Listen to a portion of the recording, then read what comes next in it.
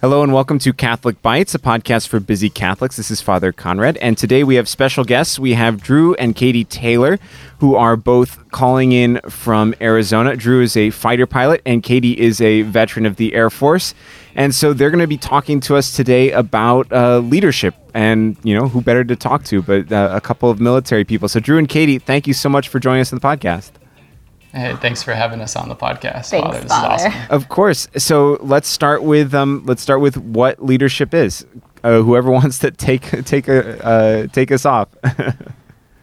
Sure. So leadership is really about transforming people. It's about achieving greatness by bringing out the greatness in others. And the reason why we're so really passionate about leadership is not only does that transform your life, your business, your work, but also your faith life. And when we think about achieving greatness in our faith life, like that is the vision that Christ has for us to become saints. And then by bringing out the greatness in others, we're leading others around us to become saints as well. Yeah, and the aspect of having that vision. And so today, in a world that needs leadership, we need leadership in our church and we need leadership in the world. We are either bringing people towards Jesus or bringing them away by our actions, by our interactions, by the just love that we have for that other person. And so when we talk about leadership, it's this idea that it's not just a job. It's not a duty title that says, hey, I lead this many people. It's the idea that every part of my life is bringing people towards their greatest potential, towards Christ, and a Christ-like leadership that reflects God in the world today that so desperately needs it. You know, it's interesting that, you know, the way you phrased it there, because so often when we think of leadership, you think of someone who, like, you think of a general in an army needs to know leadership, but me just kind of working at home or, cooking or something like that, I don't need leadership per se. What would you say to that? Why do all Catholics need to maybe focus on this aspect of the faith, that they're called to be leaders in the faith? Yeah, I think I can definitely relate to that lie whispered from the devil because I have had the position in which I've led the small teams of 5 to 15 to the big organizations of 250 employees that are serving thousands of customers. But this idea of I was a leader then, but I'm not now. And I think we can also tear ourselves down of, well, I've committed X, Y, and Z sin, and therefore, like, I am discredited from the capability of leading anyone towards Christ. But the idea of evangelization is to teach the art of living, according to Pope Benedict. And so when we look at this idea of how do I teach that art of living, I teach it in my home. You know, I want a leadership style that is able to impart Christ, to evangelize to my children, to reflect God to them. And so it doesn't matter if you're a stay-at-home mom who can have an impact with your children, with your neighbors, with those that you come into contact with a daily basis. A leadership style that we're talking about, that way of life, is something that is absolutely applicable regardless of what your job is. Yeah, and ultimately, if you are a baptized Christian, then you have been anointed with this mission of leadership. I mean, you think of the last thing that Jesus says in the Gospel of Matthew is, go therefore and make disciples of all nations. And like that is our call, that is our leadership call, to live these lives of excellence and to strive for holiness and to really just live those lives for the people around us as well, so that they can know the love of Christ.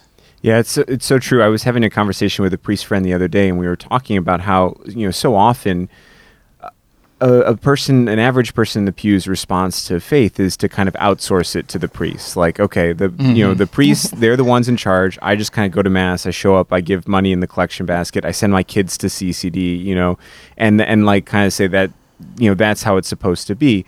But in reality, you know, we can't evangelize this country. We can't evangelize our own families unless we ourselves are are leading in it, if we ourselves are taking an active role in it and actively trying to bring other people to Jesus Christ. He doesn't say like, okay, just the priest should go out and make disciples of everyone. It's everyone is called to this charge of spreading the good news. So what do you think? How can this kind of secular idea of leadership, or the understanding you guys received of leadership from service in the military, how can that be applied to this spiritual version? Well, I love when Matthew Kelly says that our lives change when our habits change. And so we really think that leadership starts with the humility to take a look at your own life, to see the weaknesses in your life and to build on the strengths, and ultimately to start living that life of holiness by the daily actions that you have in building a prayer life, in living the Christian morals. And that way, as you start to grow stronger, you are going to live joyfully, because that is what the Christian life brings to you. And through that joy in your life, people are going to see that in you, and you're naturally just going to attract people to this lifestyle that you have because you know that your identity is built in Christ. I think that's the foundational aspect, is developing that interior life and knowing that we are the branches, he's the vine. Without him, we can do nothing. And it's the idea that I sanctify myself so that they too may be sanctified in truth, from John 17:19. It's this idea that we have to know truth. We have to be forming our intellect. We have to be forming our will, our self-discipline, and cultivating those virtues, those skills. And ultimately knowing that all of that comes from Christ, that he, isn't asking us to be his workhorse, but he's asking us to build upon that grace that he is wanting to bestow on us. Yeah, it's not like you're in charge of a whole bunch of very important things, and then he's just going to leave you hanging, like check back on you later on. That he's actively involved in leading through you and bringing people through you to himself, to know himself. I wonder if there's something though that I think there might be in our own faith lives that people might be afraid of seeing themselves as a leader or acting as a leader. I think so often we're content, maybe even like the most holy person that might be content to just kind of stay in the pew and just like kind of live their own prayer life and not want to talk about with other people or not want to be that leader in their community, might say, that's not for me. What would you guys say to that?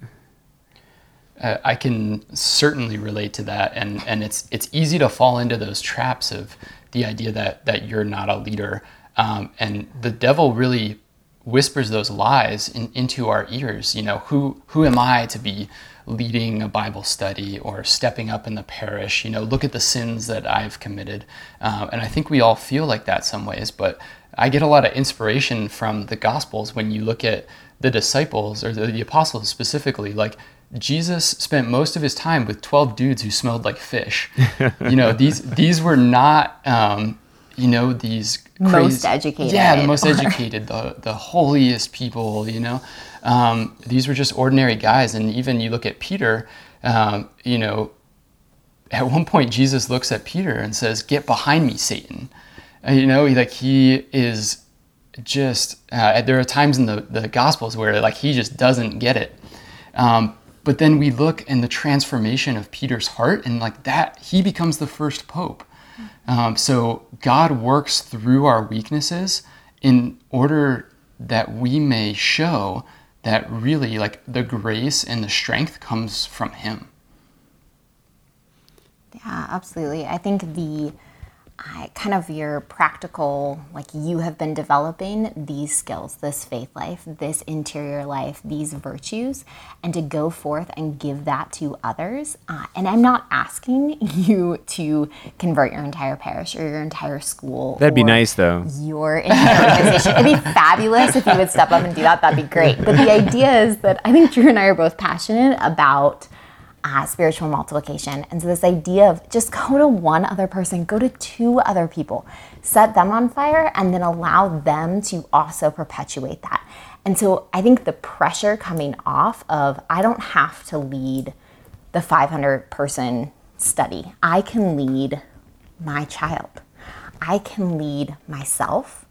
and I can find one other person to set on fire. And I think those terms become a lot more manageable to understand that this evangelization isn't a numbers-based, but really a heart-based that is going to have the ripple effect that we get to be the one drop that causes an exponential growth.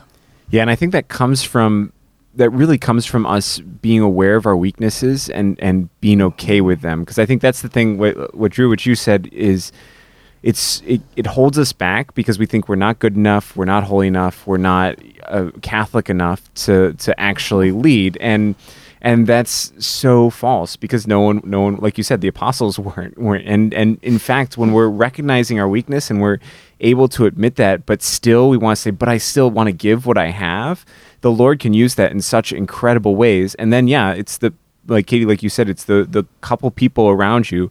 They start to see something new in you, which is Christ and not just you. And it starts setting the whole parish on fire, making great changes.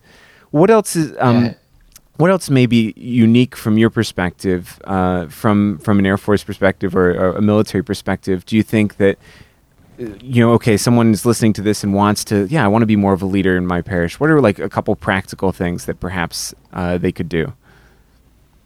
Well, I think the thing that we've found kind of throughout our ministry and time in the Air Force and time through the Catholic Church is the idea of needing thicker skins and bigger hearts. So we've kind of developed that throughout our time, but we have to have thicker skins to grow in our habits and our virtues, to grow stronger so that we can have the discipline in order to do things we don't like to do. Yeah. to do hard things. And you do that in order to be a servant leader, in order to serve others, because to love someone is to will the good of the other. Mm-hmm. And so you may not always want to do that. Like your body doesn't want to get up in the morning to do those type of things, but that's what makes you a leader.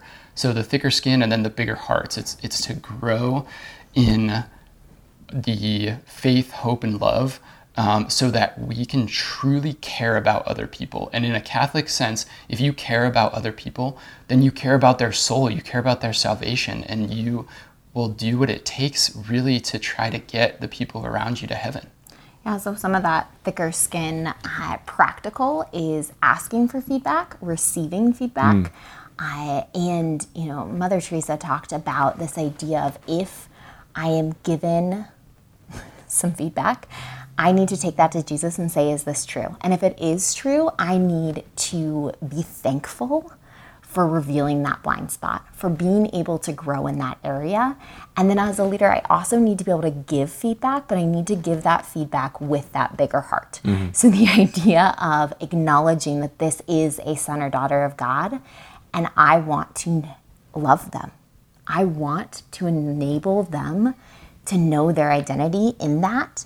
And I want to help grow my own heart, because the Catechism also talks about in 2563 the idea of the heart as a place of encounter, as a place of covenant, as a place of truth, as a place of decision. And so as we grow those knowledge points, we have to know what truth is. And so growing that heart is not just the fluffy loving, but it's also the truth aspect of being able to give love and truth and light to the world. And I think I would really say that God just wants us to take the small amount of loaves and fishes that we have and just give it to him and let him multiply that. Mm-hmm. Be bold and to step up and to take a chance with God. And guess what? You're going to fail, and that's okay. That's a learning process. And you are not going to always know the answer. And it's okay to say, I don't know. And that we'll look it up, and you learn something through that process. We're so afraid of failing that we don't even take the first step.